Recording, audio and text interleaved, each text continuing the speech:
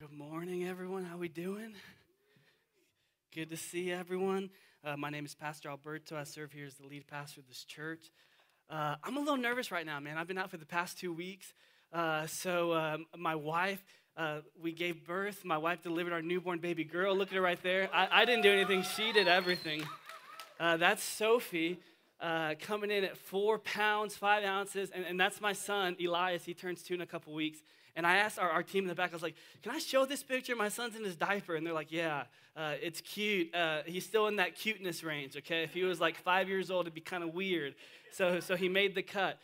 So shout out to my wife and our baby daughter watching online. And thank you guys so much for the prayers and the thoughts. Thank you guys for journeying alongside with us. So I've been out the past couple weeks with Pastor Ryan here 2 weeks ago from Landmark Church, brought a word, and then founding pastor Peter Dusan was here last week. And in the slight chance that you're watching this, shout out to you guys. Thank you so much for bringing the word. Now, before we jump in, I want to start by sharing a brief word of encouragement towards you guys.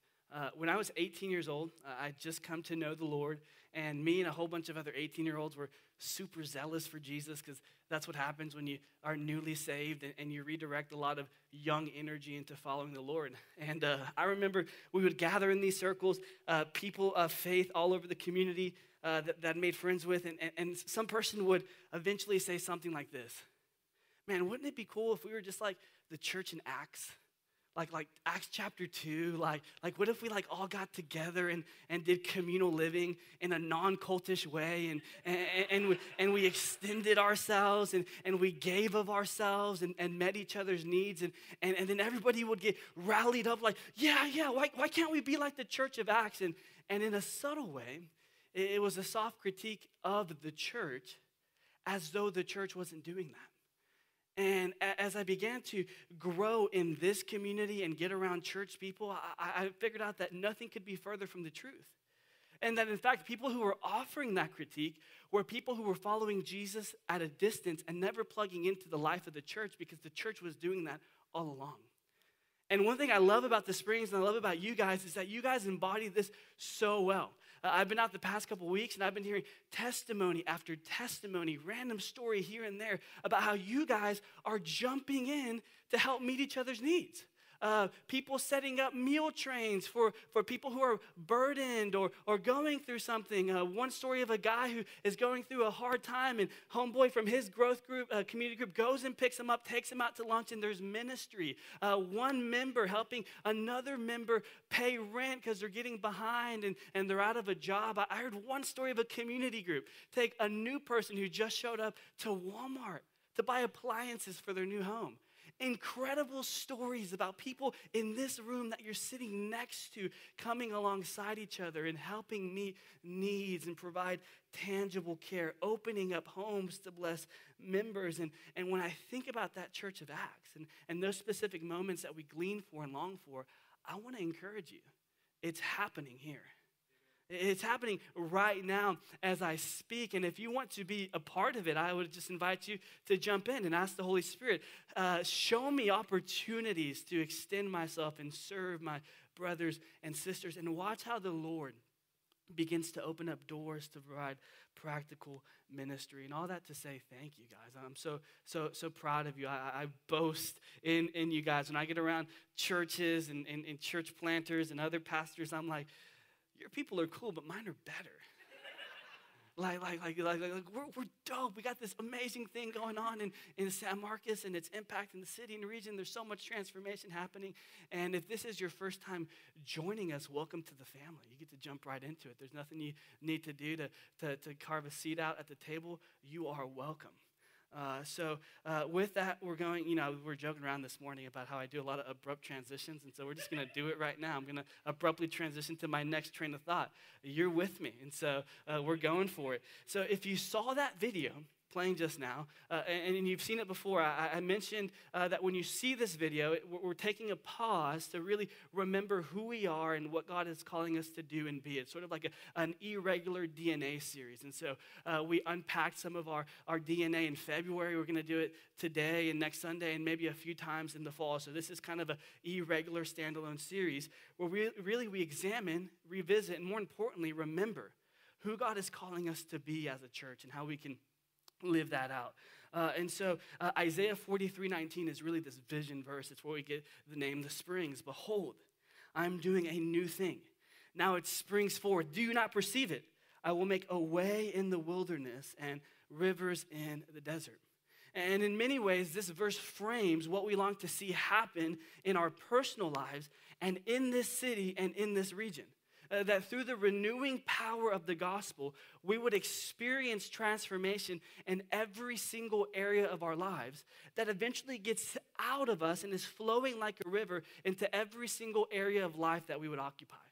In our homes, in our jobs, in our city, and in this region. And we believe that the message and the person of Jesus changes everything. And that through Christ, new life can spring forth even in the most broken and barren parts of our lives in our city. And that through Christ, new life continues to spring forth as we grow in our relationship with God. And he moment by moment transforms us to become all that he's called us to be and walk in the life that he's made available for us. And so that's why we say this about our mission, that the Spring Church exists to make disciples, followers of Jesus, who are being transformed by the gospel for the worship of God the Father, the mission of God the Son, by the power of God the Spirit. And if you've been journeying with us, we talk a lot about this transformation piece. Mostly my fault because I can't get enough of it. But what I want to do this morning is sort of focus on this worship piece. And specifically the role it has to play in experiencing ongoing transformation, the renovation of the heart, as one author says. And with that in mind, I invite you to turn to Ezekiel chapter 47. Now, if you need a Bible, will you please shoot up your hand? My man Ivan is going to put a Bible in your hand, and that is our gift to you. So if you don't own a Bible, you can take that home with you. Go ahead and quickly shoot up your hand. We're all Bibled out. Okay, there we got a couple Bibles, and you can take that home with you. You can turn to page, I believe, 74 or 174 in that Bible. I don't know if I got the number right in my notes. Try both, 174 or 74. It's in the middle, so wherever that lands you. And let's read the scripture together. So will you please stand with me to honor the reading of God's word? Ezekiel chapter 47, verse 1 through 12. It says this: Then he brought me back to the door of the temple, and behold, water was issuing from below the threshold of the temple toward the east, for the temple faced east. The water was flowing down from below the south end of the threshold of the temple, south of the altar. Then he brought me out by way of the north gate and led me through on the outside of the outer gate that faces toward the east. And behold, the water was trickling out on the south side. Going on eastward with a measuring line in his hand, the man measured 1,000 cubits and led me through the water, and it was ankle deep. Again, he measured 1,000 and led me through the water, and it was knee deep. Again, he measured 1,000, led me through the water, and it was waist deep. Again, he measured 1,000, and it was a river that I could not pass through, for the water had risen. It was deep enough to swim in, a river that could not be passed through. And he said to me, Son of man, have you seen this? Then he led me back to the bank of the river. As I went back, I saw on the bank of the river very many trees on one side and on the other. And he said to me, this water flows towards the eastern region and goes down into the Arabah and enters the sea. And when the waters flow into the sea, the Dead Sea, the water will become fresh. And wherever this river goes, every living creature that swarms will live, and there will be very many fish. For this water goes there that the waters of the sea may become fresh. So everything will live where the river goes. This is the word of the Lord. Thanks be to God. You may be seated as we pray. Father, we come in Jesus' name, and we ask that you would, through your Spirit, prepare our hearts to receive your word. Lord, as Christopher said is so true. We can come in from 1,000 different places with different experiences and backgrounds and maybe different sort of happenings of the morning and last night. And it can be so easy to be consumed with what's happening or what's been going on or what's to come. But I ask through the power of your Spirit that you would help us to be present, to receive your word, that it would take root in our heart and yield an abundant harvest. In Jesus' name, amen. Amen. So Ezekiel 47, there's a lot happening here. If this is your first time reading with us, it seems like there's water, there's river, there's fish, a lot of imagery. What does it all mean? Now, as much as I would love to sit here and unpack all the detailed imagery and how it connects to the ministry of Jesus and what that means for us, that's not what we're going to do this morning. We did that last year, so if you want to go to our website, thespringstext.org, you can listen to our Life in the Gospel sermon series where we unpack a little bit more of the prophetic significance. But what we're going to do this morning is focus on one image, and that is the temple. Verse 1, it says this: "Then he brought me back to the temple, and behold, water was issuing from below the threshold of the temple toward the east, for the temple faced east. The water was flowing down from below the south end of the threshold, south of the altar." So what's happening in this moment is that the prophet Ezekiel is getting this vision of God's temple, and in this vision, he sees that a trickle of water begins to flow from the temple, which would represent God's presence dwelling on the earth. And all of a sudden, this small trickle of water turns into a stream. Then he says it's ankle deep, then knee deep, waist deep. Then it's a river that's impassable. Now, what's so special about this river as that it's exiting the temple is that everywhere it begins to flow, Ezekiel says things begin to come alive. And this is absolutely significant and incredible. He goes on to say that this river actually empties into the Dead Sea, which historically nothing lives in it. That's why it's dead. And all of a sudden, it begins to be teeming with life, fresh fish and abundance of trees and fruit. Now, we go on to understand that this river actually represents God's Spirit coming out of the temple, and everywhere God's Spirit is flowing, it begins to transform the land and the region. This is one of the ways we think about transformation. Now, long story short, Jesus in John chapter 7 stands up during this incredible prophetic ceremony, honoring this moment in Ezekiel where the high priest would come bring jugs of water all the way up the temple steps, pour it out, and then it would begin to create this small flow of water, really symbolizing what Ezekiel was envisioning, praying that one day God's Spirit would be poured out over his people. And Jesus, being the man that he is, says, "If anyone thirsts, come to me, and rivers of living water will flow out of their heart." And so Jesus begins to say he is the prophetic fulfillment of this prophecy. That through Jesus, when we come into faith in him, his Spirit comes inside of us and begins to flow through us in a powerful, transforming way. That wherever it flows or wherever it goes, we can experience new life. Now, what is so incredible about this is that when we think about the temple, historically, the temple has always represented a place of worship. Now, we're going to dive into some ancient Near East context and see how it speaks to us today. So the word temple comes from two Greek words that are combined together that means sacred space, holy space. It's God's dwelling place. And so the temple would symbolize the dwelling place of God. It was a symbol of God's presence and power in the midst of his people. Psalm 78:69 says, "He built his sanctuary like the heavens, like the earth which he founded forever." You see, the temple in many ways is a microcosm of all creation. It speaks to all of God's creation and his power and presence in all of creation. Another significant feature about the temple is that it was the center of all matters of life. Now, this is something that we don't really connect to because we don't have temples like this in our city. But in this ancient Near East context, in Israel, the temple was the center of all matters of life because the temple represented God's presence. And so you would order and orient your life around God's presence. And so the temple symbolizes God's presence dwelling with his people. And God's people are called to live, to love God exclusively.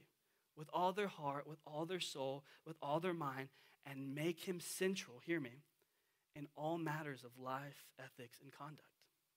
And so for this reason, the temple, the place of worship, played such a significant role in social, religious, political life in ancient Israel. It was the place where social life and political life and economic life intersected with God's divine presence and then recentered life around God. Everything was intersected with God's presence. And so the ancient idea was to live a temple-centered life. And to be temple-centered means to be God-centered, as the temple represented God's presence here on earth. So how would you orient your life around God's presence? How would God's presence dwelling among you influence the way you think about politics or social life or ethical decisions? And so what we see here is that in Ezekiel's vision, the temple is flowing, releasing God's renewing presence, bringing healing to the land and transforming places where things go to die and resurrecting it with new life. And so what does that have to do with worship? Well, essentially, a lifestyle of worshiping God means living a God-centered life. What does worship mean? In the simplest way possible, it means to be God-centered. A God-centered life. A life of complete allegiance to God and God alone. And in our Western day and age, we sometimes just limit worship to the songs that we sing or the songs that we hear on the radio and then move on with our life. But remember what we said earlier. That a temple-centered life in ancient Israel meant that all of life intersected with God's presence.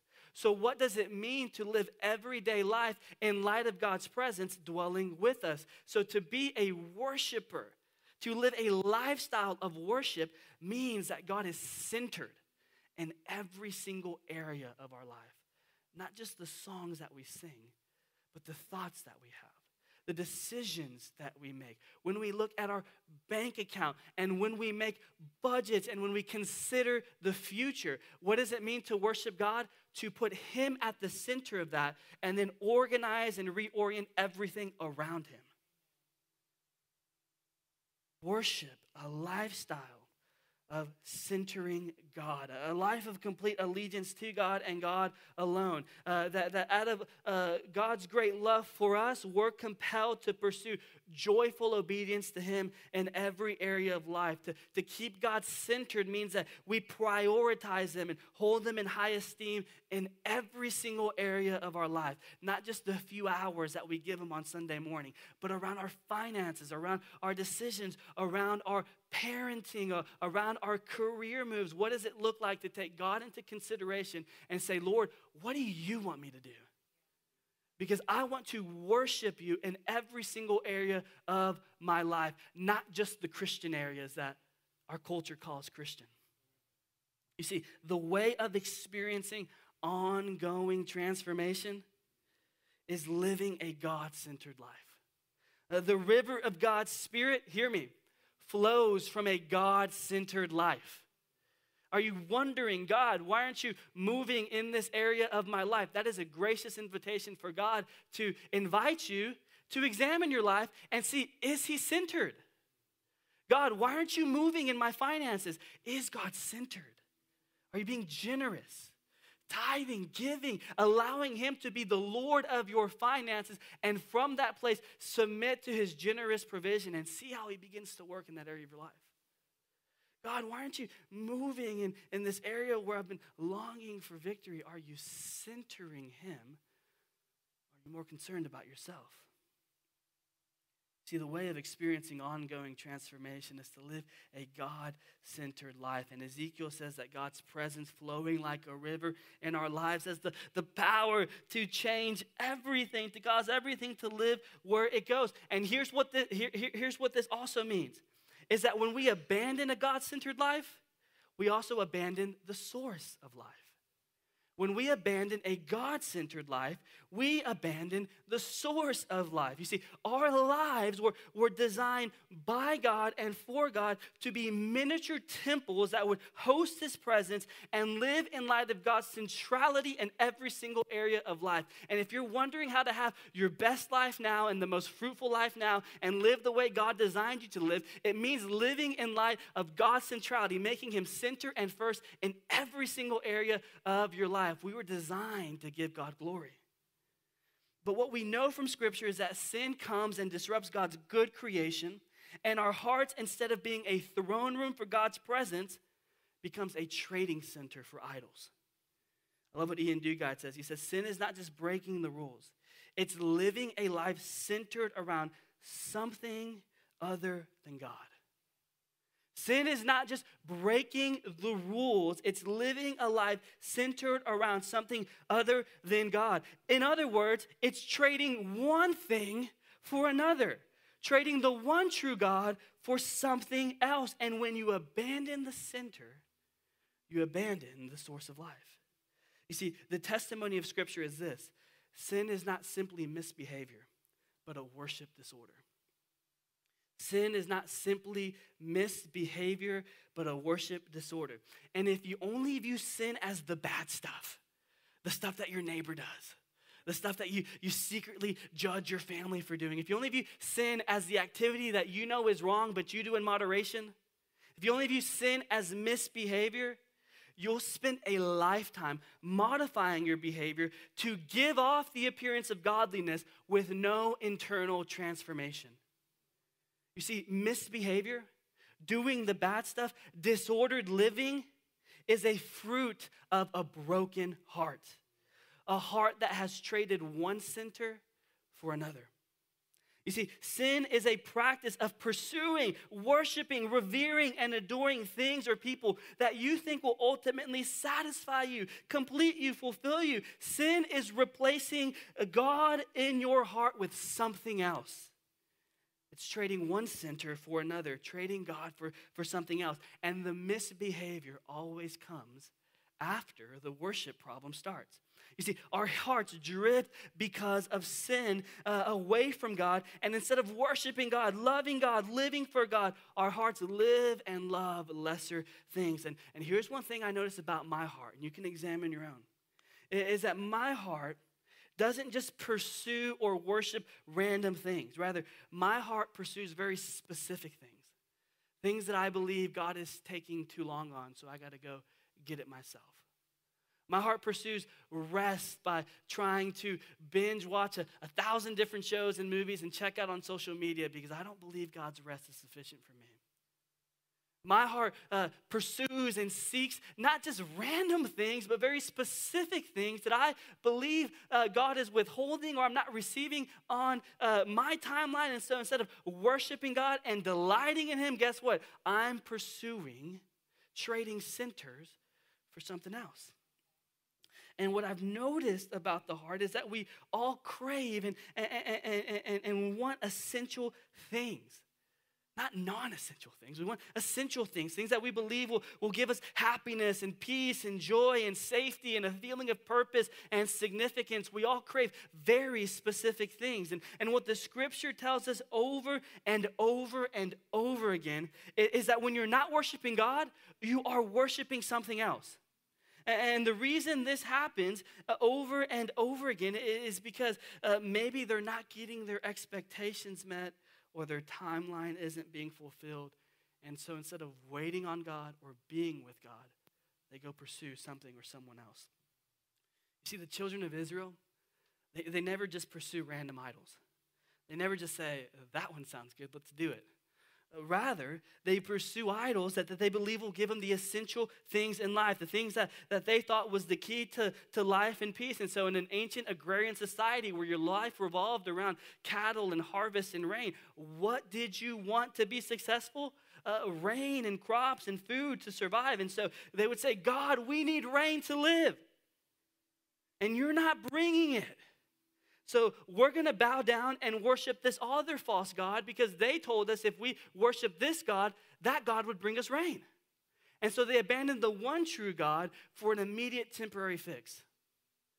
Oh God, we need food and our crops aren't growing, so we're going to bow down and worship these other false gods who promise to bring an abundant harvest so we'll never be hungry again.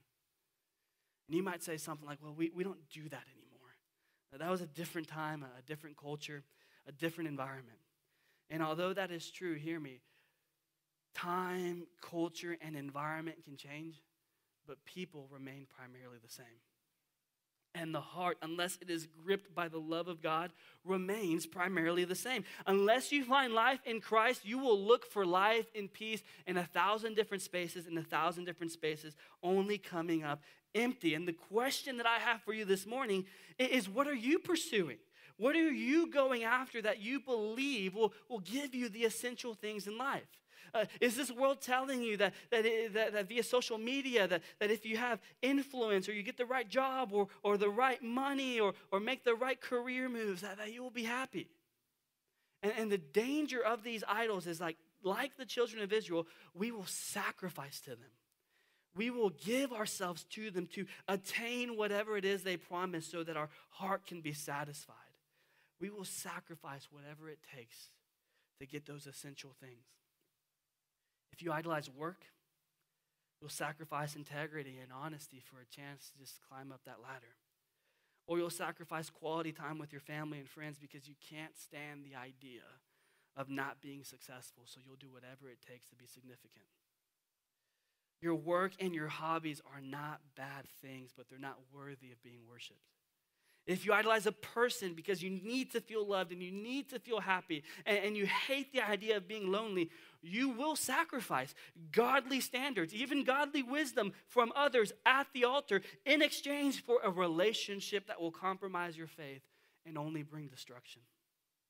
If you idolize the best version of yourself because you want to feel secure and safe and worthy and brave and loved and you want to feel whole and you want healing, you'll sacrifice God's slow, laborious, time-consuming, often unnoticeable plan for inside-out transformation for a quick fix.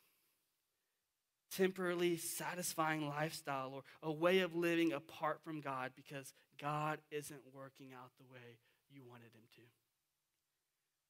And over and over and over again, the testimony of scriptures is that when you trade centers, idols bring death. If God isn't worshiped in your life, whatever it is you are worshiping, longing after, pursuing, will crush you, will destroy you, and will bring you disappointment. And the good news of the kingdom of God is that Jesus brings life. That when Jesus is worshiped, the one true God, the personal God who has created you, who knows you in a way that the created things don't know you, he has the power to satisfy you and complete you and bring peace and joy like no other created thing can do. And where most earthly things that we bow down to are easily stripped away, hear me, Jesus is not going anywhere. The worship of the one true God brings life, brings peace, and brings joy.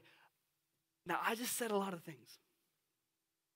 Thank you for agreeing with me with that lighthearted laughter. Wow, great. I guess I did say a lot of things. Now, why does this matter?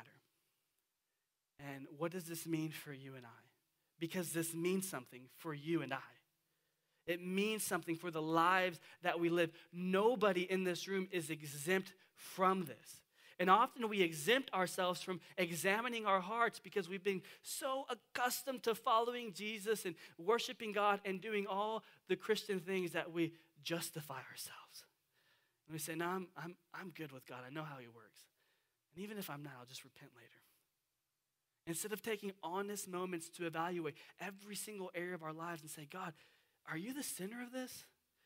I know you're the center of my marriage because we make a commitment to pursue you together, but are you the center of my parenting? Or am I just disciplining from a selfish place filled with anger and rage? God, I know you're a generous provider and I'm giving generously, but it's more out of obligation, and I really consider you with all the other purchases I do. Does that bring you honor? And then there's this subtle creative way that we justify ourselves, where we begin to say, no, what we're doing with our lives, we're doing for God. But did God ask you to do that? Does God want that from you? And what we find ourselves is we're just pursuing selfish ambition in the name of the Lord. Why does this matter? The reason this matters is because we are transformed by what we worship. As the ancient saying goes, we become what we behold. What we're captivated by, what we hold in awe and reverence, what we hold in high esteem has the power to influence the decisions we make and shape our lives, either for God's glory or for our destruction. What we worship will ultimately transform us. And if you worship your career, if you worship your job, if you worship your kids, if you worship this person, if you worship a certain lifestyle that isn't God, it will not create a better quality of life. It will actually produce further bondage because it's not meant or designed to liberate you and set you up to be all that God's called you to be the way a relationship with God can.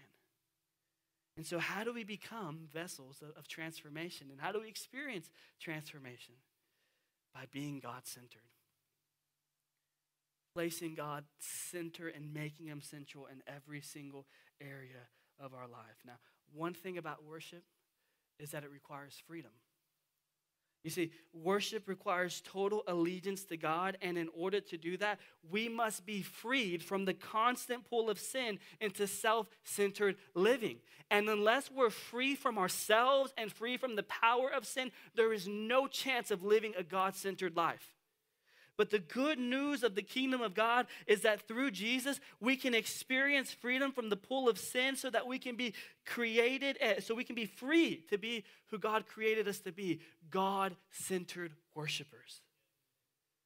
I love this quote by Leland Ryken. He says this: Jesus declares that he is the divine presence who takes the place of the symbolism of the temple. Jesus is the temple, God's presence dwelling on earth among us. And the temple that represented God's presence on earth, Jesus is the fullness of that presence in bodily form. And a rumor had reached the high priest that Jesus had foreseen the destruction of the temple in Mark chapter 13 and attributed to him the claim that in 3 days he would build another, but a temple that wasn't made by hands. His opponents knew exactly what he was saying, that he would stand in the place of the temple, the physical building, as the presence of God. And Jesus promised to put that presence inside of us as he cleared our temple of sin so that we could host God's presence as we were designed to do in the beginning. You see, the way of experiencing ongoing transformation is to live a life of worship. What is a life of worship? A God-centered life. And the river of God's Spirit flows through a God-centered life. And Ezekiel reminds us that God's presence flowing like a river in our lives has the power to cause everything to live wherever it flows. How is God inviting you this morning to center your life around him? What is God calling you to turn away from so that you can receive his grace and his presence? Not just for the spiritual parts of lives that you can easily identify, but every single area of our life. Holistic submission to King Jesus. Our spiritual life, our physical life, our emotional life, every single area for his glory and his name's sake. Let's pray.